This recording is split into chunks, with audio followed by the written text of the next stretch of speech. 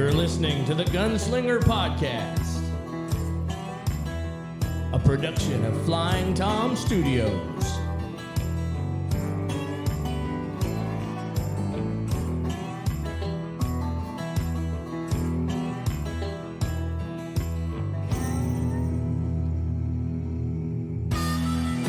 And now here's your hosts, the Apostle and Green River. Welcome back, folks. Welcome back. Happy shooting season to you all. Welcome back to the Gunslinger Podcast. So, interesting topic for you today. In the fact that I have not thought of a topic, so we're going to wing this one, folks. I do have some ideas. Interesting when you don't even have anything. That's awesome. No, we're completely winging this one today. So I do get some comments a lot that a lot of you really enjoy the witty banter between the Apostle and me, and I appreciate that. We're good at this, and we make it seem so natural because we've been doing this since the 8th grade. And much to the annoyance of our teachers and educators at the time. And anyone else within 15 feet. Yeah, so true story, and this is 100% true. So in high school... Oh, hang on.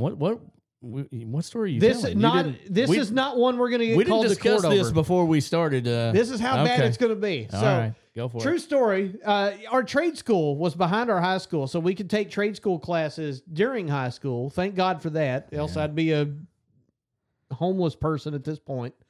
And that's best case scenario. Jail is a home? Jail is technically a home, I guess. I mean, you get mail there, so I assume. That works. You do in the movies. Yeah. Andy Dufresne, he sent like that postcard. So He did send it to Red. Yeah. That's totally a home at that point. But anyway, so us in our witty banter at the school, we got pulled aside one day and told, you guys want to run your mouth so much, we're going to put you on a debate team and you're going to have to go compete. So they did. Yeah, we were kind of forced into it. Yeah, and we won. We like won the entire state championship debaters. Yeah. So we've been doing this for quite some. We are state awarded mouth runners. When we got back, Nick ran around the school telling everyone that he and I were master debaters. And we were, because I had a medal. We had a medal to prove it. Yeah, I wrote that on the medal, I think. So I don't remember. But anyway, so yes, we've been doing that for quite some time. So something I would like to talk about today, and we talk about a lot about it, fast draw culture. And I'm going to swing wide with this one. So we talk a lot about fast draw culture, modern culture, and things of that sort. And fast draw culture has been around since the 50s, and it has grown into what it is today. And I would say it's a harder sell right now. It is a harder sell for the common off the street people to come into cowboy culture or fast draw culture than it ever has been since it began. And I stand on that. And I really do. I believe that it is more of a challenge now than it ever has been. But I do not stand on the principle of it's an impossibility. I do not believe it is a more difficult challenge because of the more liberal opinions of the world today. I just think it's a harder sell because it's not as upfront as it was maybe back in the 60s, the 50s and the 60s. It's not seen as much. There's more media attention now. Back, I would agree with that. Sure. There was a time when if you wanted to see something on a live screen, you had to go to a theater. Yeah. And oftentimes they were Western shorts, things of that sort. And that was true all the way up into the 60s. By the 70s, you started seeing more and more, home television sets and things of that sort. And, 60s and the 70s, you had, that's when the great Western eras of Gunsmoke and Bonanza and the Big Valley and things like that kind of happened. And I really didn't like the Big Valley, so I don't know why he brought that one up.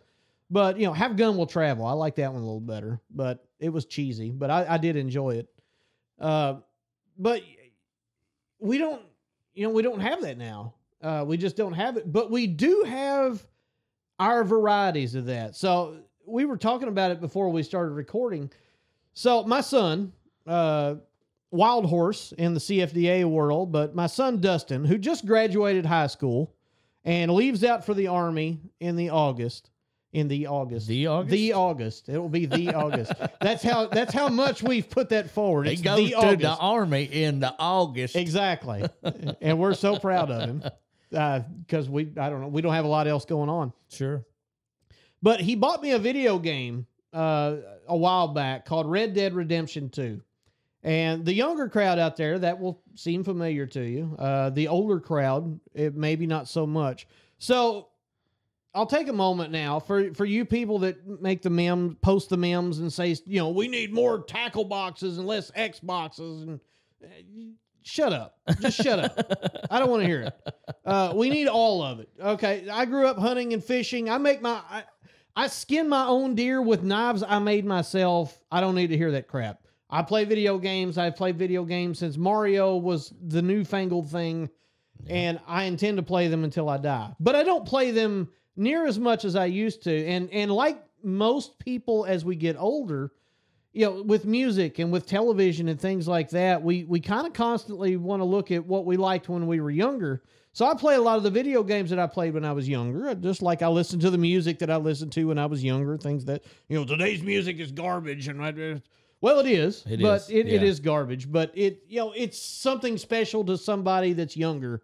So whatever, once upon a time, Beethoven was that young punk kid writing all that hippie crap. So now we look at him as a musical seen that genius. way. Yeah. He was, but regardless, my son got me this video game. And for those of you that don't know what this is a very large Western, cowboys and gunfighters type video game.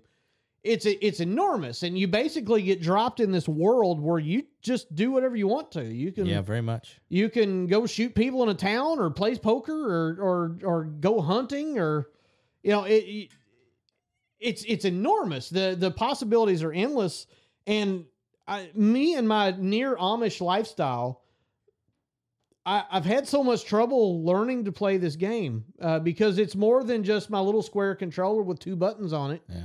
And there's so many options for it to be so big. I don't know what to do. I feel like an idiot, and I get frustrated because I feel so much like an idiot that I'll just get mad and turn it off. And damn it, why didn't you buy me something easier to play? Blah, blah, blah. But eventually I go back to it, and I've actually gotten the hang of it lately. And I typically, it's a large game where, you're part of a gang and you go out and you do some outlaw things and you meet objectives and whatever. But I spend all my time doing the same stuff I do in real life, in that I just go hunting and play poker most of the time. And you can do that. And that's basically what I do in this game. So it's almost like I just, I put on my cowboy clothes and do the same kind of stuff I could go outside and do. But I've gotten to a point in my life where I just don't want to. I go sit in a tree stand now and I look at a deer and I'm like, if I shoot that thing, my day is it's a lot of trouble. I'm screwed. Yeah. Yeah. If I pull the trigger, it's a day of work now, and I don't want to do it. Man, but I can do it on this video game. And dude, they sell meat at Houchins. I'm just saying, you don't have to go out there and get it yourself anymore. I'm not getting civilized. Certainly not. Certainly not. I'm not getting more civilized. I'm just getting lazy. To a point of, I think it's called lazy. I can do all those things. I can hunt and fish, and I can live. I have lived a Hank Jr. type life.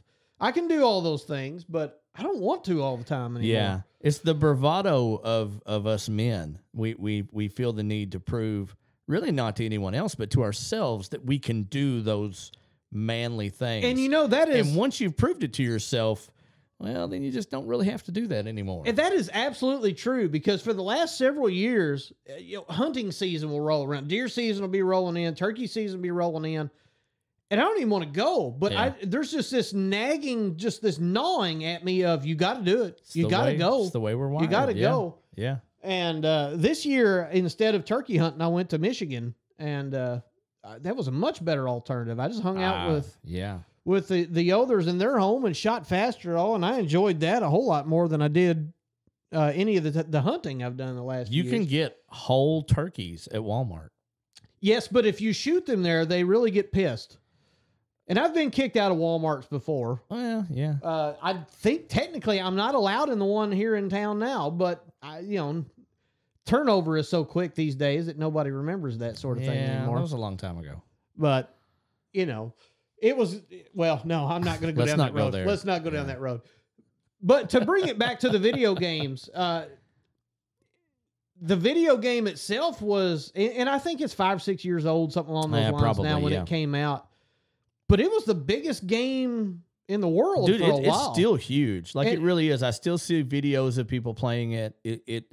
It's still a very popular game. Like you said, years later, it's a ton of fun. It's really a great game, and it really goes a long way in promoting the culture that we discuss here. It really does. Yeah, and I guess that's my roundabout point with this is, for those of you that don't know what it is, I mean, it's like 1890s. Yeah, late 1800s, turn of the century. It's kind of plays upon the cowboy way is diminishing in the game, right? You know, I mean, it's criminal activity. It's the organized crime. The Old West is getting civilized. It's not John Wayne as much as it's Wyatt Earp and the Cowboys kind of thing. Yeah. And there ain't no good guys. And if you want to get down to history, there really wasn't any good guys in that scenario anyway. Right.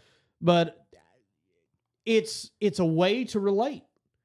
Now these kids know what a Schofield is. Right. These kids know what a lever action rifle is. These kids, it's more than, they have more than Grand Theft Auto to go to. So you have a way to relate with the younger people, and there is obviously still a desire in the American people and probably everywhere else for this Western culture. Well, it's a way for people to fulfill that gunslinger fantasy because they don't know about fast draw. Oh, absolutely. You know. And I've said it before. You could get somebody off the street, go buy a brand new SIG or a Glock or something like else, give them a holster, and they're going to put that holster on. They're going to put that shiny new state-of-the-art weapon in that holster, and they're going to look at themselves in a mirror, and they're going to get a cowboy stance. 100%. They're not even going to think about what they're doing, but they're going to get in that cowboy stance and try to draw that pistol like a cowboy. That's just how it is. That gunslinger mentality, people crave it, and maybe don't even know why. So I still stand to bring this all back around, other than I'm just a game playing nerd, which is true. The culture is still there. The culture is still possible. And there's still a lot of great ways to introduce this to the younger crowds that we really need to be aiming for anyway. Right. We can't, let me see how I can dance on this and without tripping a landmine.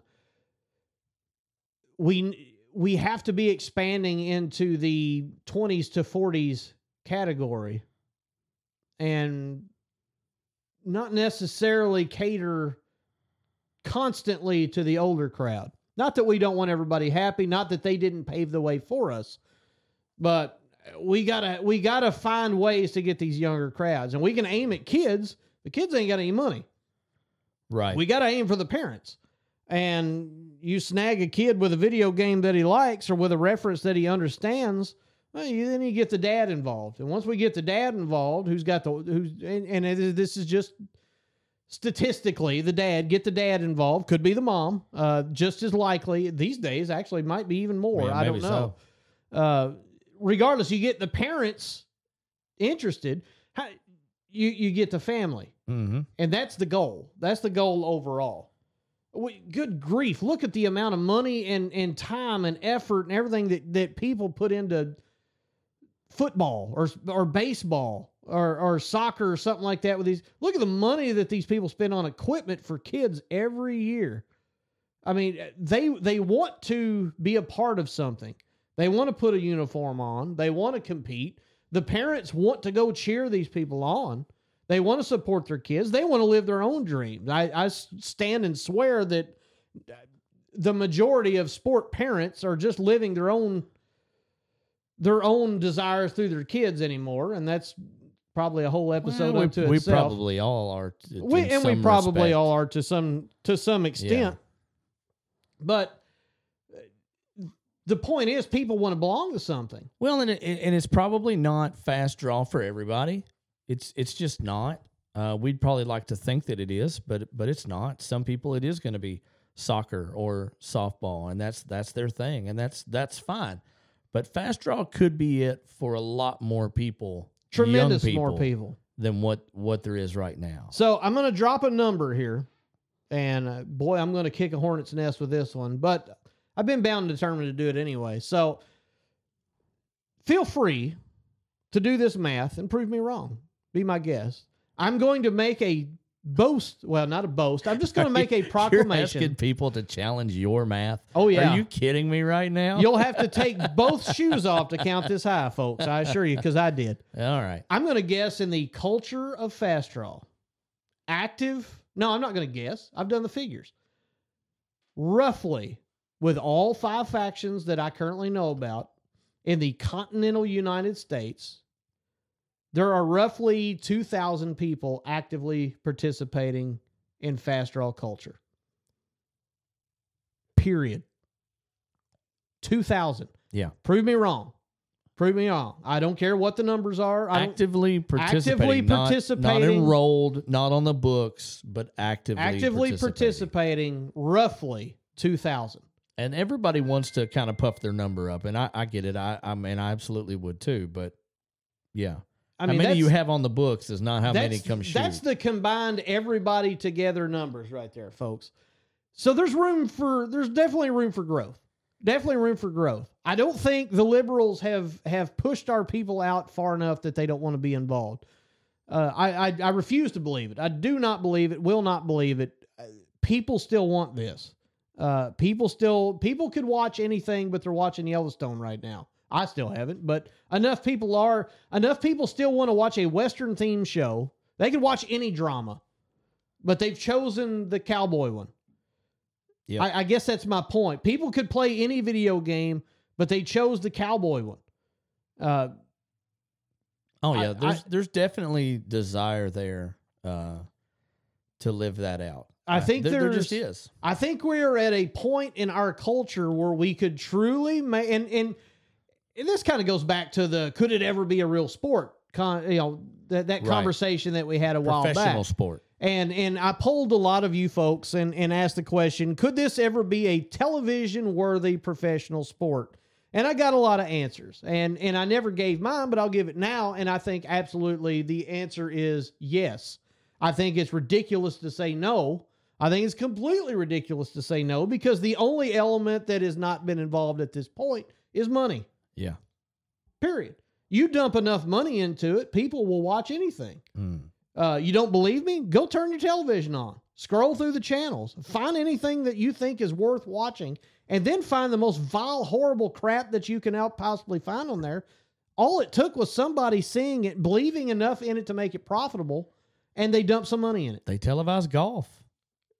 How boring could you... I know. Who wants to sit there and watch that? I don't know. I could go on the cornhole rant again, but you've all heard that enough times. It's a lot more fun to play than it is to watch. I think you enjoy watching bowling, but I don't understand that. Well, I don't sit around and watch bowling, but if I'm in a restaurant and all the TVs are on, I'm going to watch the bowling match. I wouldn't watch a football game. If you rolled the red carpet out to walk me into the Super Bowl, I would play on my phone the whole time. I have a feeling you're in the minority in that opinion. Oh, I'm sure of that. That's just me at this point. But yes, this whole culture is here ready to explode. There's 128 billion, whatever. I don't remember. I had this number all written down, and that number I forgot. There's a lot of people in the continental United States. It's not 128 billion. Well, I don't know. 8 billion people on the planet. So okay, then I'm a bit high on that number. You're a little bit high. I'm a bit high on that number. So I can't remember now what I don't remember how many. But there's a lot of people. There's only about 300 million maybe in the U.S., somewhere in that neighborhood. I think. Yeah. Let's see. I've got the entire. Just Google it. I've got the entire world in my hand. Let's find out real quick. We really are winging it this week, aren't we? Yeah. But there's only 2,000 of us in fast draw culture. Sure. And folks, there are. Go to the websites. Get on these websites, talk to people, ask about the how many people are signed up, but actually go look. Go do the counting. And I assure you, that's it. That's it. And to me, that's a scary number. But to me, it is, I don't know, I learned a long time ago to call any shortcoming just an opportunity for improvement. So I think we have the greatest opportunity for improvement. 331 million. There's 331 million 300 million people in the United States. Yeah. So I was a bit off on my 120 something billion. Yeah. I was a bit off. A little bit. I challenged your math. You told me to. So. Well, I challenge it further. But 331 million people in the continental United States, and we have about 2,000 of them. Yeah. Yeah, I think we can grow a little further. Yeah. We just have to accept the fact that we have to put some effort into it, first of all. And then we have to believe that we can do it and quit being so friggin' negative about it and saying, well, these people today, these young people today, these liberals today, you know what? Go after all of them. Yeah. It requires intentionality. You have to be intentional. You can't just put it out there and go, well, nobody will come. You have to be intentional in your effort to seek people out. Quit. Especially young people. There's so many things that are vying for young people's attention these days. You can't go out and look for like-minded people like you and just try to recruit them. Right. Because you have shortened the list of possible recruits down to virtually no one. You might be surprised how many liberals have never held a gun. And if you could actually convince them to do it, they may love it. I'll promise you that. I've seen that before. You know how many liberals make cowboy movies? Oh, sure. Because they want to. Because they have the same desire. Do we need to talk about Alec Baldwin again? We haven't brought up Alec Baldwin in quite some time. That horrible sack of shit. Yeah. If anybody can give him my info, I'd love to do an interview with him. But I haven't liked him since Beetlejuice, really. Yeah, he wasn't. Well, I don't know. It was all right. Yeah, that? he was in Beetlejuice, but it was all right. They're going to make a sequel. Don't you I think it's a know. little late? Don't you think? I mean, honestly. Yeah, but there's nothing new under the sun, as the wise Solomon once said. Well, there just isn't. We could do an entire other episode about remakes and things of that sort, and we will probably eventually a whole other podcast. But to tie all of this together, hurry up. We're long on time this week. So. Well, good. Hey, everybody said they wanted to hear us ramble, so here I'm going, folks. That's not exactly what they said. But go ahead. Well, that's what I heard, and that's what I'm doing. So I don't care. But to wrap all of this up, if you're the hunter-gatherer, Bocephus life-living person, be open to dealing with the gamer nerd, because they might surprise you. They might be more interested in your culture than you think. We need growth. We desperately need growth in this culture, and we should want it. We should. Oh yeah. It's like church. It's like Christianity. If you truly believe it, if you truly believe this is that wonderful, why aren't you confessing it? Why aren't you spreading it? It's the same mentality. If you truly love this culture that much, what are you doing to improve it? And who are you aiming at? Are you aiming at just the people you think are going to think exactly like you? Because there's so many tools to gather so many other people that, you might improve yourself a bit by going after people you might not expect. Yeah. Somebody came after you. That's why you're here. The easy draws are already in there. Yeah. They're already doing it. Exactly. All the John Wayne loving people that are ever going to be in this sport are probably all here. So it's time to go out and find the guys that.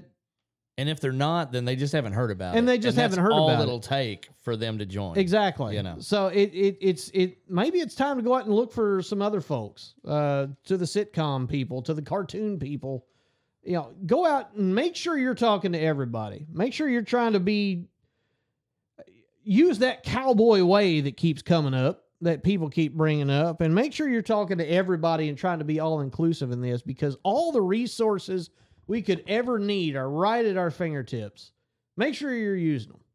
All right, folks, with us today, all the way from Virginia, I've got Spanky and Billie Sioux with me today. Folks, how are you doing today?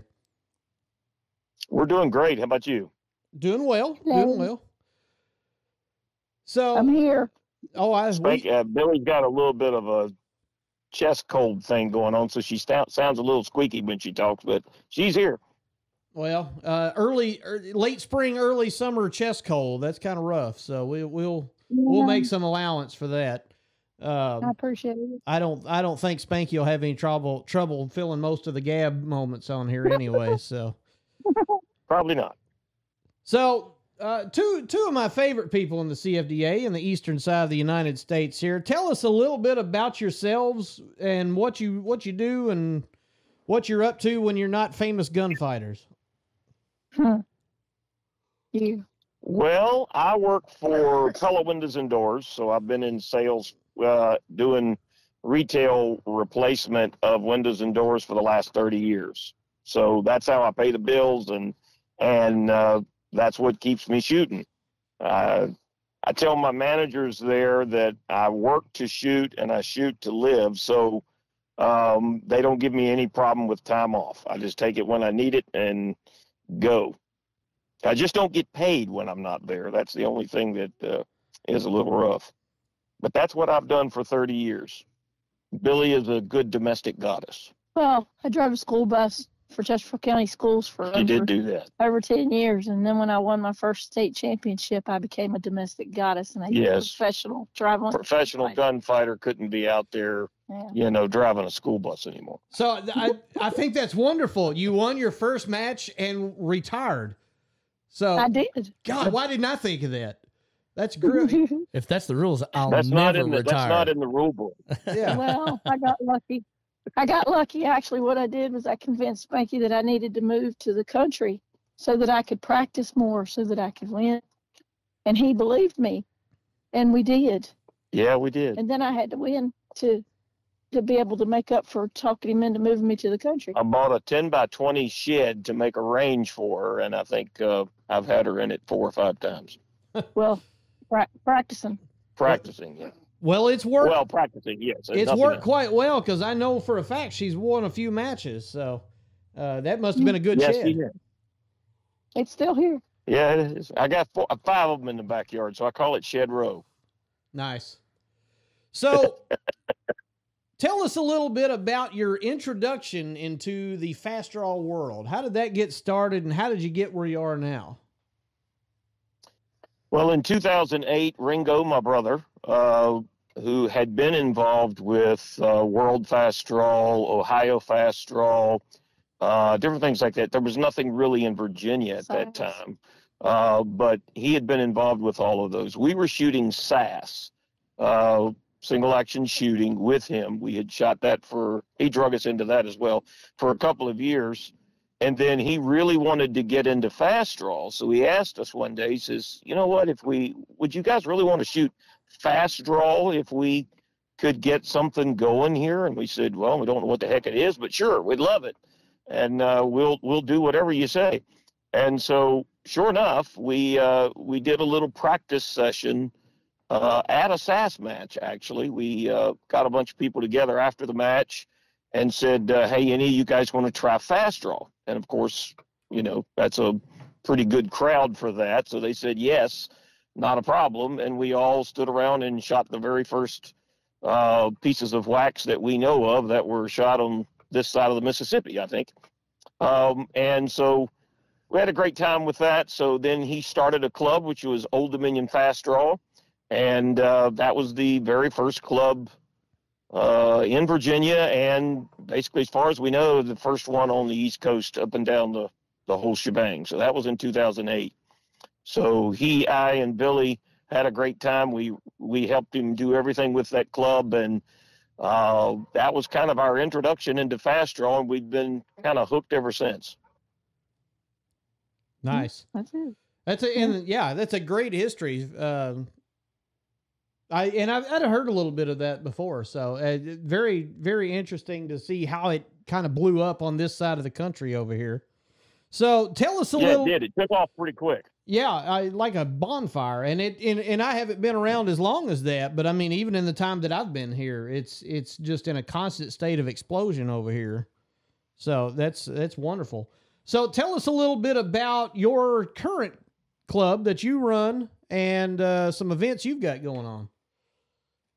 Yeah, Billie and I own the Virginia Peacemakers, so we have a club here in Amelia, Virginia. So we're just kind of right outside the Richmond area, probably 30 miles outside of Richmond.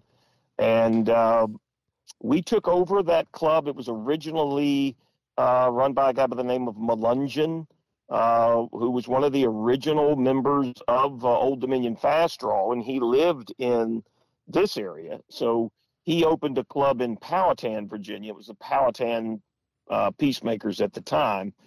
And when Billy and I moved up here to this area, we moved into Powhatan actually originally. We started going to that club. We would go to the Roanoke Club and come to this club. I think, was he the second club that was on this side of the coast or somewhere? Yeah, I believe it was Old Dominion, then Powhatan. Then Powhatan, and then it was Kentucky, I think. No, I think changed. Grandview done swing. Yeah, well, no, Grandview came along after that. But anyway, so we came up here and started shooting with him. Melungeon got to a point where the club was growing. He was just a little too much. He didn't want to continue, and so he offered to basically sell the whole thing to me, and it was a great price. And I said, yeah, and I took it. And so since then, we've run with it, and we're very happy that it's been successful, and it's a great club. We got fantastic people here, some of the best shooters in the country as well. We've had some great people here do some, they travel a lot, do a lot of traveling and going to other places and shooting like a lot of the people on the East Coast do.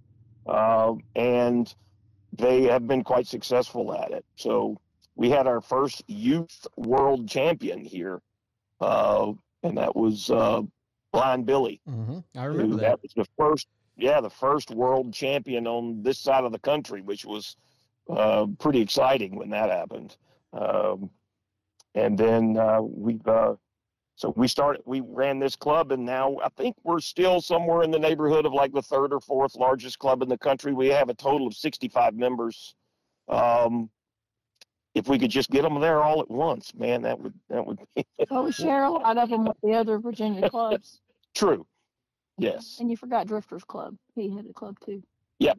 That Drifter started the club. Actually, shortly after that, that was the New River Fast Draw Club. Right. But yeah, you did touch on Kentucky. Kentucky kind of started out of Virginia, so Shane's traveled over to shoot with you all. So we were basically a plant from the Virginians. So thank you for that. That's it. And I knew that club. What was the original date that club started? Do you remember? You know what? I'll tell you, and then Shane will text me and tell me I was wrong again. Well, Shane showed up at our very first Virginia State match. That's it. Yeah. Yeah. And I think that was 2010 or 11. It was 10 or 11, and I'll if I say specifically, I'll get it wrong, and he'll text me. But that's okay. He's constantly scolding me like that. He's like that aged schoolmaster with a switch in his hand. And that's it. He swats me on occasion, but I just let it go. But, I never saw anybody more excited than him when he first came, though. He was so something like to show up on the East Coast.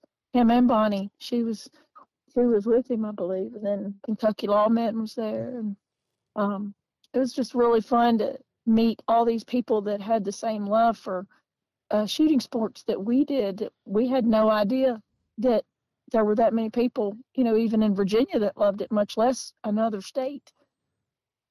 Yeah, so it spawned off from there. Obviously, that the Kentucky club has been extremely successful, and then the Virginia clubs, and then of course when it hit Florida, that all exploded. I don't even know how many clubs there are in Florida now. What is it? More than five or six. I'm not sure. Yeah, I think they just started another one, so I think it's 6. Gunsmoke started a club, so yeah, they got a bunch down there. And now we got a big state. So. And we got Georgia, and I think Pennsylvania, and we got it's kind of blown up in a lot of the areas around here. So. And South Carolina. And South Carolina, yeah, absolutely. So, and Alabama, we're going to travel to Alabama this Saturday and go shoot their first big match down there. So it's a great time. Yeah, that's so cool. I claim Michigan. Technically, I claim them. We claim them in the Eastern Territory all the time. They're on our side of the Mississippi River. I'm just saying. Are. Once you get over here, I don't care. Great Lakes Territory, blah blah blah. Yeah, no, that's the East. So yeah, we claim them too. I'm not sharing Davy. Yeah, they kind of claim us too. So it works pretty good. But they're constant friends of the show there. So yeah, we just had a great time up there at their event. And speaking of events, so next weekend, going to be a great event out your way. Tell us a little bit about that. Yep, we got the 2023 Virginia State Championship. It's going to be the 2nd, 3rd, and 4th, which is next Friday, Saturday, Sunday. So we're doing our state championship here. Me and Florida, we always transfer back and forth the territorial championship. So they did the territory this year, so I just do a state, and then next year the territory comes back here, and then they just do a state. So we've kind of had that nice agreement there, and it's kind of give people options to come to the territory championship in a different area. So works out pretty good so far. It's worked out very, very good with doing that. And then on the off year, we just have to put together a state. So it's a little bit of a not quite as much as having to put together two shoots. Right. So it works out, gives you kind of a little bit of a break, if there is such a thing, putting on a championship like this. Yeah, you just kind of dread the week going in. I tell people, typically when you're the match director, when you're the club hosting the event, the best part of the match is the week after it. And yes. Yeah, when you get to breathe, you'll spend the next week saying, you know what, I will never do this ever again. I'm so sick of doing this. I will never do this. But usually about a month after that, you're good. You go back into planning phase. Yeah. And, I sleep for at least a day after the thing. I always take the following Monday off because I'm just worthless that day. And then I tell everybody, don't even mention fast draw to me for a couple of weeks. Don't even mention it. Oh, yes. I'm the opposite. I'm ready to go. Like, as soon as it's over, I'm like, yeah, what are the next one? Well, especially if you won, you got a nice shiny belt. Yeah, but even if that does make it a bit easier. I will say that. It does. So I just like the traveling part, though. I love traveling and meeting everybody and seeing all my friends again. Well, that's the greatest thing about the CFDA is the people and being able to travel across the country. We got friends everywhere and even out of the country with Honcho. So, I mean, it's just, when else or what other kind of a sport could that have happened in? It just, You just can't. I mean, how would we find people in California or Nevada or, and notice I did say it right too, Nevada, and Oklahoma. I mean, just all over the country, you have these people that sometimes, of course, you don't know their real name, you know their alias, and they come and spend time with you and shoot. And I mean, it's when people talk about it being a family, it really is. It's a family sport, but it's more, all the competitors, it's more of just a great big family. I tell people all the time, we have a great big family reunion and a gunfight breaks out. Yeah. So that's well, historically, that's kind of how it went when I was a kid, but it wasn't as celebrated as it is in this family. But you had to hide from that one. This is the better version of that, so that's great. It most certainly is. And we haven't made it to Virginia in a couple years, so we're really looking forward to it because there's so many people that we do get to see at other matches.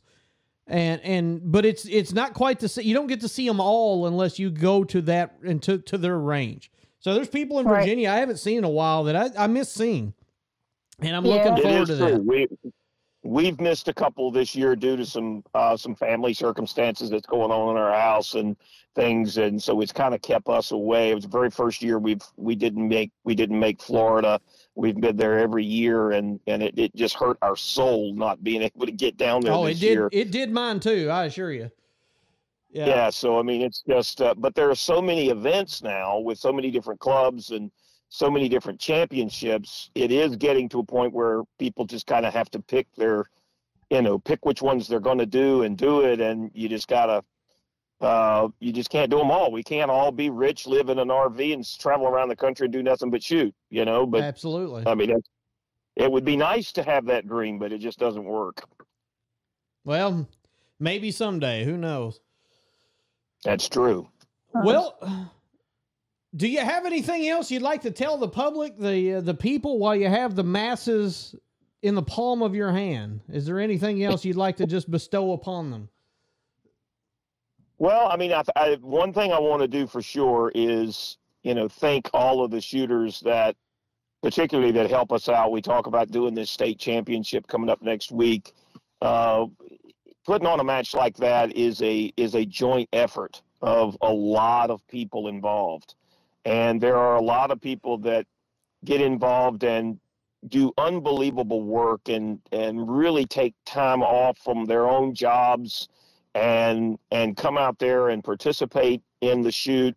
But not only that, but the people that I have here with Virginia Peacemakers, and then of course Grandview and Old Dominion Fast Draw, the people that come and work and just give of themselves to make something like this happen.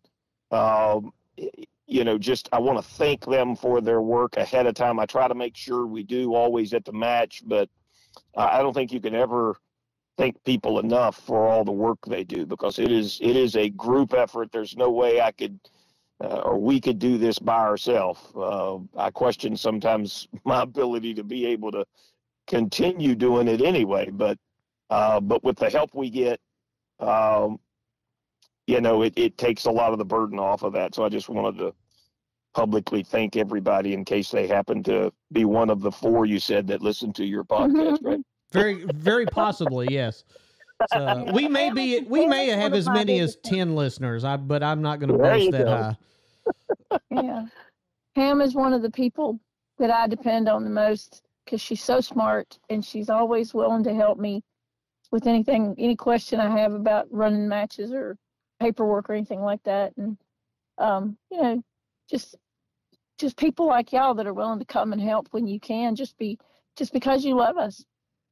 Absolutely, we do. Well, Pam is the person I depend on to get me from one room to the next. So I definitely understand that. So that is true. Well, listen, Tim, Linda, we appreciate you. We love you for what you do and what you've helped provide for us in this part of the country and all over the country. Thank you for being on the show. Folks, if you have any interest in the Virginia clubs, the Virginia match, or this side of the United States and have any travel questions, feel free to reach out to them, reach out to the show, reach out to any of us over here, because we're a very helpful group of people. And thank you all for tuning in.